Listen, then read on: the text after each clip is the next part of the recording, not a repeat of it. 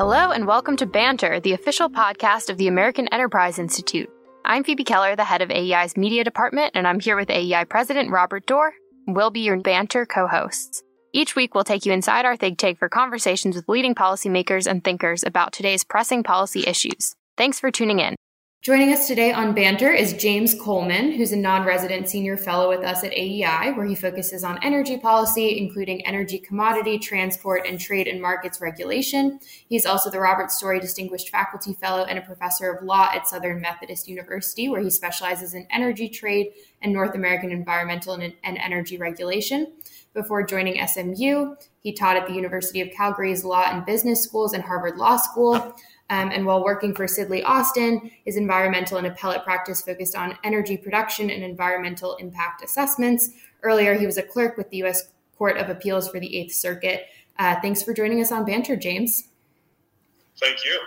Thanks for having us. We're glad to have you, James. And I was going to say, along with our scholars who focus on Eastern Europe and Russia and Ukraine, you are kind of the man of the hour because energy is all we talk about now, and oil prices and gasoline prices. And so I just wanted to start off with just a very straightforward question, which is if you were in charge, what would you do to protect American consumers from the downside of higher gas prices?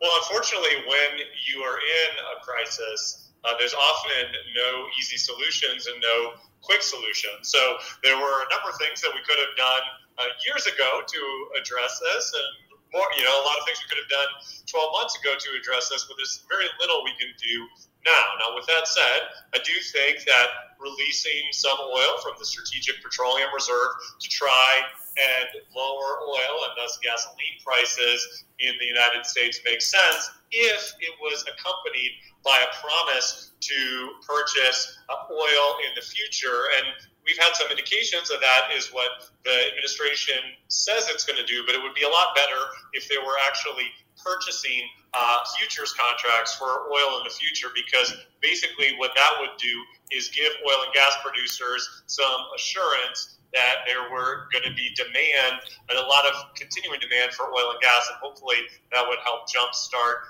domestic production a little bit. But all these steps are really kind of Band-Aids on a bigger problem, which is energy insecurity that we're facing here in the United States, but even more in Europe and other places around the world. Now, I can remember it seems like only 3 years ago or 4 years ago, or maybe yesterday, people were celebrating the fact that the United States had achieved energy independence. And is that not true? Should we not have celebrated it? It didn't happen? Well, I think it's important to understand what you mean by energy independence. I don't think it's a very helpful term, but I think what people mean by that is that we produce a lot of energy. We produce more oil and gas than we use. And that's true. That remains true today. And the advantage of that is that when oil and gas prices go up for consumers, that's bad, of course, for consumers, and it can be bad for parts of our economy. But at the same time, our oil and gas producers get a boost from that. So that boost to our oil and gas producers and the tax revenue that comes in from the energy industry, et cetera, sort of offsets the harm to consumers. So there can still be a lot of dislocations, a lot of harm involved, but we have a relatively balanced energy system. And so that is true. Now, I think often people hear that word energy independence and they think, okay, we don't have to worry about what happens to energy prices around the world anymore. And that's not what it means. Yeah. And that's never the case, right? Anytime the great thing about oil is because it contains so much energy in such a small package, it's so energy dense, if there's a shortage anywhere in the world, we can send oil there to help meet it. And that means that we have smoother energy supplies. That means there's a more stable supply of energy to the world system. But of course, it means if there's a shortage or increased demand anywhere in the world, it has an impact on us. Yeah. And during this immediate crisis right now, how quickly you addressed this issue after my first question, which seemed to indicate that it can't be turned around that fast. but how quickly can American energy producers ramp up production? Can they do it overnight? Does it take a year? Does it take 6 months? What happens there with oil and gas producers when prices rise? Are they able to increase production, increase supply? Well, American producers are able to ramp up oil and gas production from new wells faster than any other producers in the world. If you go back to just a couple years ago, we had the fastest oil and gas boom that has ever happened in the history of the world, and that took place right here with American shale. Now, with that said, that's about 2 million barrels a day over the course of a year, and there was a lot of investment before then laying the groundwork for that. So yes, they can ramp up production in a matter of months and significantly in a matter of a year or two. But that obviously isn't an immediate release of oil onto the market to match the kind of immediate fall off that you've had as a result of this Russia and Ukraine war. Yeah, I'm going to press you a little bit on that because your focus is on the regulatory and sort of government atmosphere for oil and gas producers. And are you saying that whatever bad things there are in the American regulatory environment, they're worse in Mexico or Venezuela or Saudi Arabia because we can ramp up faster than they can? No, I don't think the problems in many other countries are as much regulatory as a lack of the technology and just the large liquid markets with hundreds and hundreds of oil and gas companies, oil field services companies, et cetera, that can ramp that up. So it's not purely a matter of the resource and the regulation. There's also just the general business market, and you can see that across the Eagle Ford Shale, which extends through South Texas. It extends into northern Mexico, but they haven't been able to produce there in the Burgos Basin anything remotely like that because they simply don't have the number of companies driving extraction prices down and leading to large efficient markets like we have here in the United States. And I think it's also important to understand that there are areas where there isn't as much regulation or federal regulation slowing things down. So if you're developing on private land in Texas with just an intrastate pipeline in Texas, you're less worried about federal regulation slowing that process down. On the other hand, if you're developing across the border in New Mexico and you're on federal land and you need an interstate natural gas pipeline to get that to markets, all of a sudden there is a lot more federal regulation. Maybe you can ramp up a little bit using the existing infrastructure, but eventually you're going to need new infrastructure. And we know that the process for building new infrastructure has just gotten slower and slower over the past decades. One last follow-up on that one. When you say that the process for building new infrastructure has gotten slower and slower with decades, that does refer to the regulatory and environmental impact statement environment, right? Is that what you're talking about? Yeah, that's right. That's right. So if you're building a big federal project, you're going to need, it's called an environmental impact statement under the National Environmental Policy Act. That's typically required for an interstate natural gas pipeline. That would be historically took a couple years. It extended to 3 years. Over the course of the Obama administration, extended to over 5 years. And so now you might be waiting over 5 years just for your environmental review to be finished before you can start building. And that's if you don't get sued. Okay, but that was that. So you went to the question I was going to ask. Is there's a perception, if you're around some people in Washington, that regulatory heavy hand, that damp cloth slowing everything down, is able to be turned on and off depending on who's president. And so, you said it got longer under Obama, and then you jumped to the president and said that's the way it is. Did it get better in the 4 years under Trump, and now it's gotten worse already under Biden, or is this a long-term trend that neither Trump nor Biden can do or has done anything about? So I would say it's mostly a long-term trend. and I'll talk about an exception in a second. But if you're looking at those interstate natural gas pipelines that require an environmental impact statement, it has been a long process, and the Trump administration did things to try and speed it up in terms of issuing reforms of the regulations under the National Environmental Policy Act. But fundamentally, those didn't really change things. And often when they tried to speed things up, they ended up losing cases in court and having permits vacated and holding up projects. And so there's not really a quick way around it without congressional action to speed up permitting. So, maybe we'll get some of that. I mean, seems to be increasing interest on a bipartisan basis in speeding up infrastructure, especially to spur the kind of cleaner energy from natural gas and renewables. But and so maybe we'll get that. But so far, that has just gotten longer and longer, and that's true under President Trump as well. I will say there are aspects that have gotten slower and worse under the Biden administration. The principal one is the permitting on federal lands. So a lot of that new production that's happening in New Mexico has just become the second biggest oil producing state in the country after Texas. A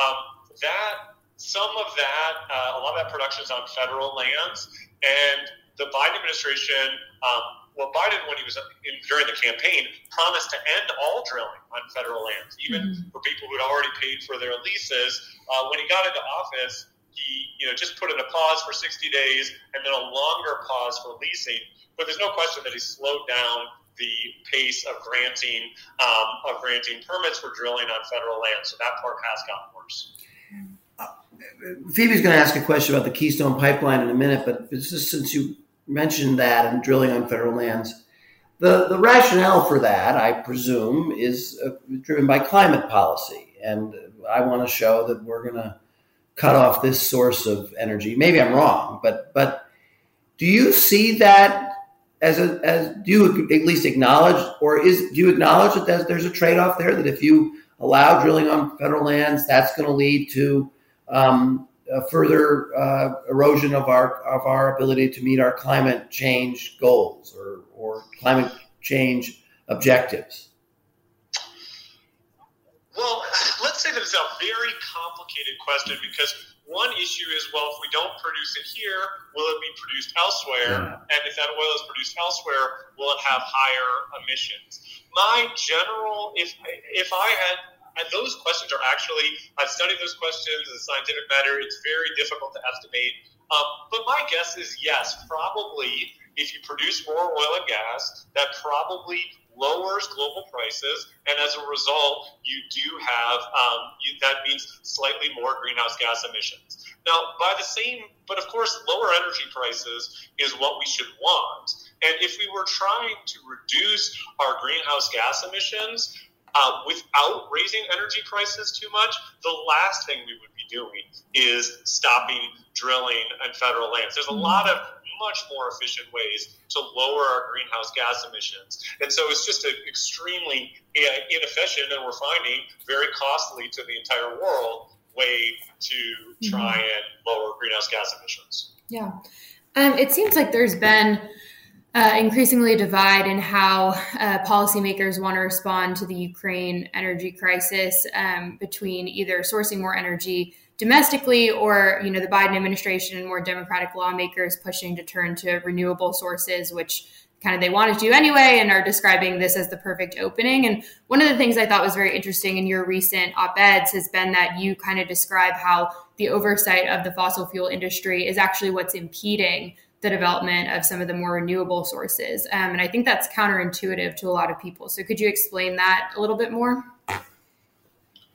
Yeah, absolutely. I think there's nothing wrong with developing more renewable energy sources, but what I think often what gets lost is people say, well, we want to have a transition, and the part of the transition that they've started with is trying to restrain oil and gas sources rather than trying to boost these other energy sources. And the way that's been most successful in restraining those oil and gas sources is slowing down permitting. So if you think about the big, environmental victories, or what are perceived as environmental victories over the past decades, a lot of it has been about stopping pipeline projects, stopping Keystone XL, which was going to carry oil, stopping the Constitution pipeline, which was going to carry natural gas to the East Coast, stopping the Atlantic Coast pipeline, another natural gas pipeline. And so, but the way that those are stopped is typically by making permitting processes take longer. It's by challenging, asking for more work in the environmental review, in the environmental impact statement, more review for any water crossing, etc. And I think the bad impact that these has had is that those legal standards that apply for environmental review or water crossings, etc., also apply to renewable power lines for renewable energy. And we've seen at the same time those precedents be used to stop new projects that were supposed to bring hydropower from Canada down into the Northeast, to try and stop new power line projects to bring wind power from the Midwest to sources further east. So basically, instead of figuring out how to build these new cleaner sources, we've actually been more just figuring out ways to stop all energy sources, and we're seeing some of the results.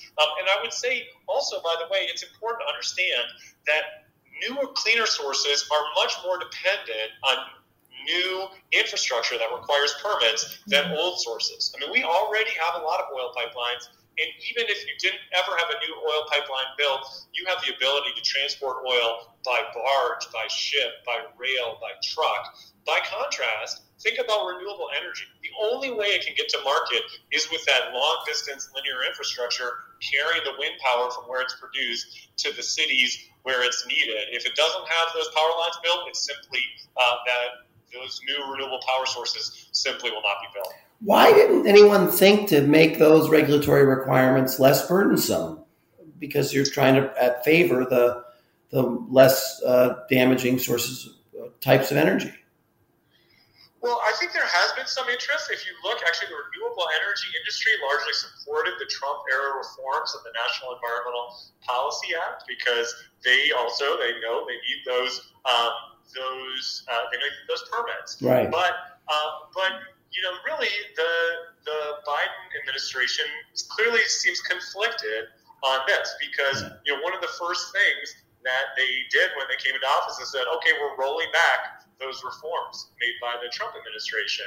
And that's because, they have in their coalition, they have some renewable energy producers, but they have a lot of other groups that their number one priority is increasing environmental review of all projects. Yeah. And, if you talk to those environmental groups, there'd be a couple of perspectives. You'd have local environmental groups that would say, well, I care about my local habitat, local birds, etc., and so I don't want these projects built here. But even if you talk to the national groups, some of them would say, well, maybe we don't need so much energy, right? They would say, we think the world can get by with less energy, and we should prioritize environmental review over these new sources of energy.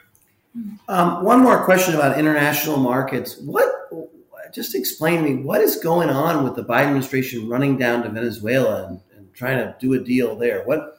Could you just tell us the elementary facts of that, or what that's about, or how that fits with their strategy? Well, at a certain point, it gets a little bit absurd. It's true. Venezuela has been historically one of our most important oil producers, but there's been a humanitarian tragedy over the past 10 years in Venezuela, and their oil industry, along with all of their economy, has really just been run into the ground. And so they really aren't producing very much oil. So, if we could go back to 10, 15 years ago, well, maybe they could produce more oil. It's the kind of heavy sour oil that sometimes we get from Russia, so maybe that would be particularly beneficial. But the problem is their oil industry has been so run down in the meantime that even if we were to drop the sanctions on them, it would take years to repair that industry and for it to ramp back up. So it's not even clear how it would work. And of course, it looks very silly when, in some ways, the administration has done a lot that has held up the American oil and gas industry to then go, begging Venezuela for more oil and gas. And so largely, I would say, their diplomatic efforts on oil and gas production, are not have not appeared to be well calibrated. Yeah. Do you think we could be at kind of a turning point for people actually caring about supply chains and where these things are sourced from? Because I mean, this, was a huge topic of conversation around China and COVID. And then, the Ukraine-Russia fight has just so changed public opinion about what sacrifices we're willing to make for disengaging from regimes that we consider evil or hostile. And so do you think in the face of that, there is kind of a public opinion case to be made for sourcing that domestically? Yeah, I think there's no doubt about that. But it's also interesting because we, in oil and gas, we're about as secure as it can get. I mean, we are the number one producer by far of oil. We're the number one producer by far of natural gas. We are and to be fair, I mean, yes, gasoline prices have doubled. That's bad. But if you look at, if you look at other energy sources, look at electricity prices in Europe, which have gone up by 10 times. Look at natural gas prices, which have gone up by 10 times. I mean, as a result of our oil and gas production, we have some huge benefits. And in fact, it would be, so you might think, well, we should rely on those sources that we have here. I mean, one interesting thing about, I favor diversifying our energy system, building these new cleaner sources, but it's just a reality. Like, if you want to build a lot of electric vehicles, that means depending on mineral supply chains that are not just in the United States. In fact, we're not one of the major producers of most of those minerals. We're not even in the top 10. Even though we're number one for oil and gas, but we're not in the top 10 for those top clean energy minerals. And we're incredibly vulnerable to supply chain disruptions there. I mean, I encourage any of you want to order, if you want to order a F-150 Lightning electric vehicle, get ready to wait 3 years, right? And if you're looking at what's happened, I mean, we're of course upset that gasoline prices have doubled, but if you look at the cost of the components to build a battery for any one of these new electric vehicles, they've gone up by 5 or 6 times. And that's money that's not going to U.S. producers, that's going to producers around the world. So, in terms of, I think it's important to understand, unfortunately, there's a lot of problems with oil, in terms of the pollution when it burns. But in terms of security, there is no energy source that will ever be as secure as oil. And oil is we are very fortunate in the United States that we have these huge supplies of domestic production, and we can diversify without endangering that energy security. In some ways, it can be a benefit, because if oil prices rise, maybe one of those other prices stays down. But there's just no replacement for oil in terms of its energy security, because it's so energy dense, so easy to transport, so easy and so easy to store. So you really made the great case, which is another sign of America's strength, that we have a big comparative advantage over other countries because of that, our ability to produce oil and gas. And I like that. I think that protects our consumers. It protects our businesses. It protects our wallets and all kinds of things. And I'm comfortable with that. But it does raise the issue about Europe and Russia and its dependency on Russia. They're not in the same position we are in. And looking long term, given what's going on in the Ukraine, will Europe be able? How long will Europe be able to be strong in the face of the sanctions against Russia's oil production, or the interruptions of Russia's oil production and gas delivery to their markets? It's a great question, and it's clear that Europe is going to need transformative change to have anything like energy security. It's important to also remember that Europe used to produce a lot of the natural gas that it needed. In fact, all of it. It didn't used to be dependent on Russia, but European production has tailed off a little bit. We've had more dependence. As we move to a more renewable heavy system, the one thing we know about renewables, of course, is that, there's no sun at night, and there's often no wind. Yeah. And so basically you need to have an energy system. You can't count on the renewables ever to provide energy. They save a lot of fuel for you. And so that means you don't have to run your natural gas plants as often. You don't have to run your coal plants as often. And that's great. That can save you money. But and also reduce carbon emissions. But you have to have that system ready to go. And the typical system that's best positioned to kind of ramp up and down to just use when you need it is natural gas. And so we've seen rising natural gas production dependence around the world in places that install more renewables. So Europe, for a variety of reasons, has just over the last couple of decades grown incredibly dependent on Russia. They need to be searching all other sources of natural gas. I mean, it is truly an emergency when you talk about electricity prices rising 10 times, natural gas prices for heating rising 10 times. That is an absolute emergency. You need to address it with all possible ways. So one is bringing in liquefied natural gas from the United States. The Biden administration just promised basically 50% increase in U.S. LNG, all dedicated to going to Europe. And, that will help a little bit, but they need to find even more gas than that. You're going to want them to do everything they can to promote conservation. With these new atrocities in Ukraine, it may be that Europe does actually impose sanctions on Russian gas or cut off Russian gas. If it does that, it may need something that looks very much like wartime controls on natural gas use, right? I mean, it could include even temperature controls in your house. Can't have it above a certain temperature. It could be really severe. And they need to develop alternate methods of other things that can save. Germany energy. might turn the nuclear power plants back on. Right. Well, yeah, we would hope so. But it'd be interesting to see. There's going to be just a lot of very difficult choices. I saw the UK today just said it might massively invest in new nuclear plants, and that would help. But again, there's no really short-term easy solutions. Well, it does raise the issue of whether the pressure on energy in Europe is so great that their desire to help Ukraine and get Putin out of Ukraine might also get to be even greater. So maybe that's the solution, is just get Russia to act like a civilized nation again.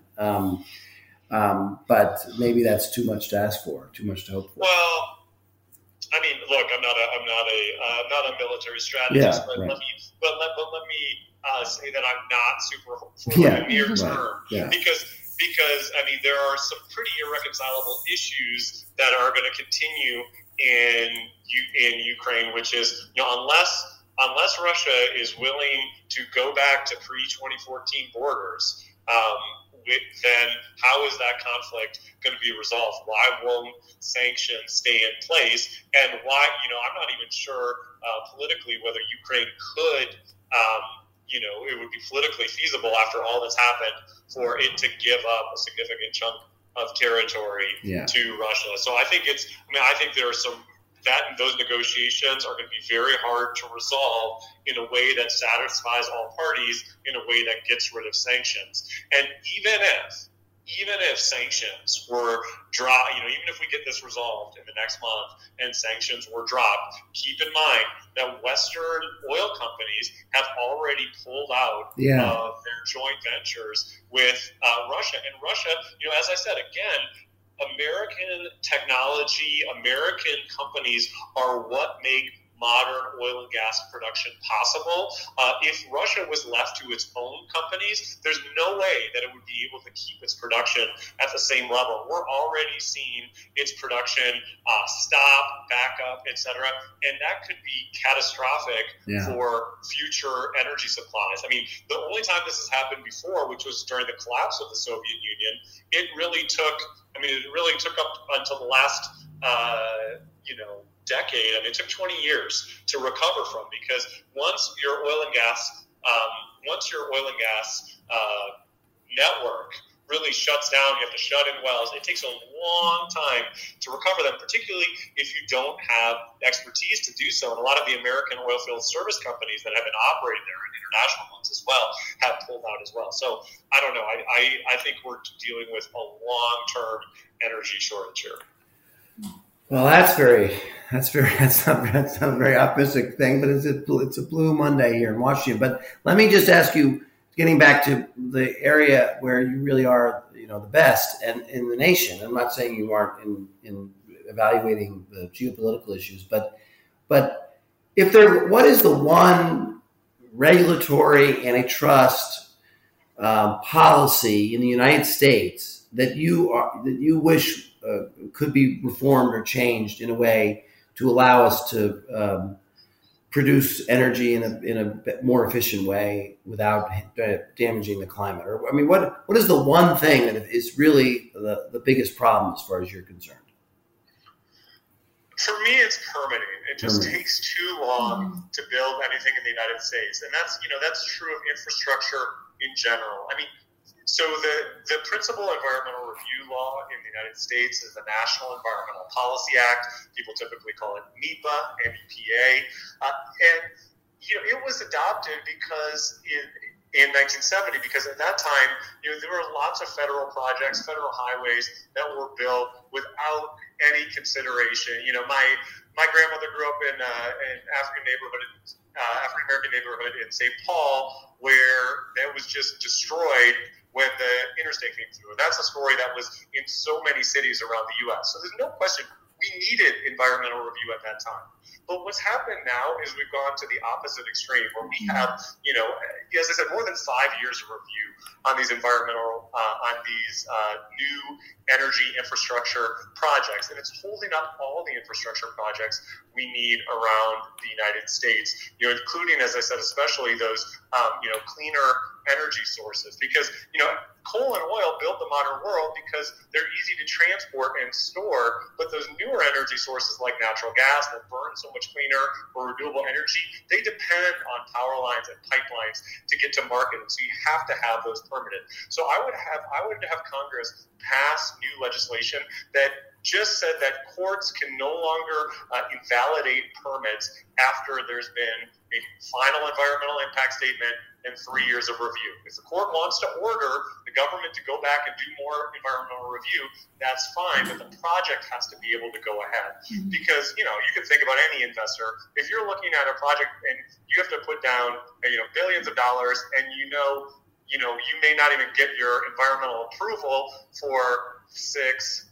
years, and then after that you're going to be going through a lawsuit for 2, 3, 5 years. I mean, there's just no way that you're going to make that kind of investment. It's raising the cost of energy for all of us and making it hard to transition to any cleaner energy source. I mean, one example I often give of this is, like, if you had a reasonable permitting system, you would be retiring. Not only would you be building these new cleaner sources, but you would have, new oil and gas pipelines, so you could retire the old ones. In fact, the start of the big national pipeline system is from World War II. We had German U-boats sinking oil tankers on the East Coast, and so we built pipelines as an emergency matter to take oil from Texas to the East Coast. All of those oil and gas pipelines that we built in months during World War II and an emergency are still in service. Yeah. And that's, we just do not have enough new infrastructure of any kind. We need to have that before we start retiring old infrastructure.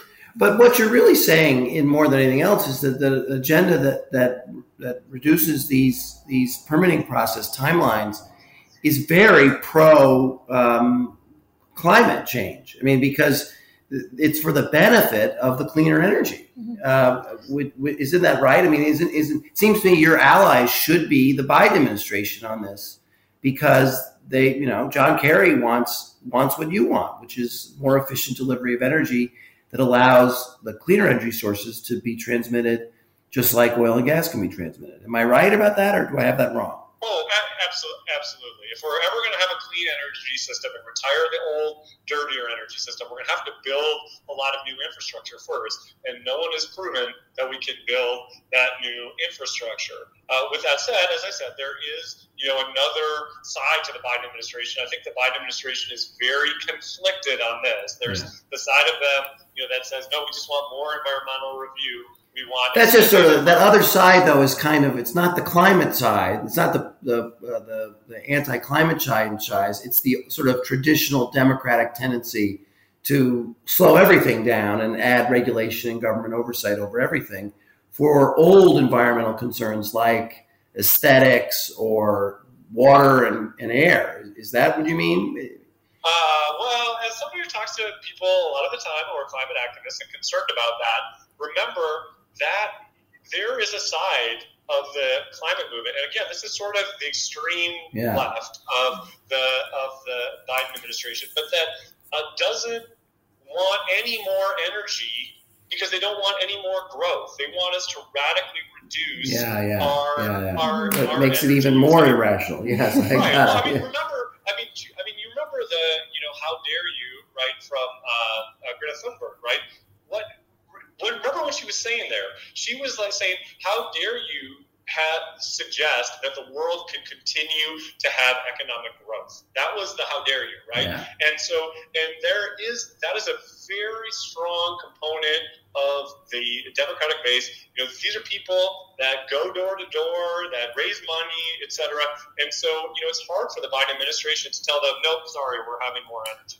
But it's so, I come from the area of helping, this is why Steve Koonin is so good on these issues too, is that kind of attitude is extremely damaging to the lowest income Americans and the poorest people around the world. I mean, if you cut off growth, then you may make the climate not even noticeably better, but you'll be really harming really vulnerable people. Well, I completely agree.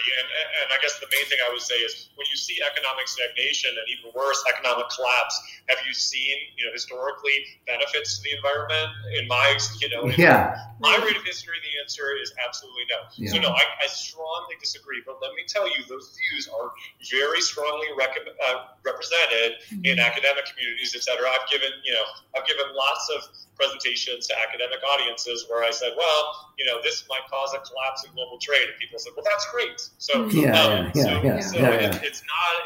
uncommon position. Yeah. Well, this has been a great conversation. Anything more, Phoebe, that we didn't talk? No, this has been really interesting. Thank you, James, a lot. We really appreciate it. Thank you for listening. We hope you enjoyed the discussion today. Please remember to subscribe and rate the podcast. Feel free to send us any feedback or suggestions at banter@aei.org.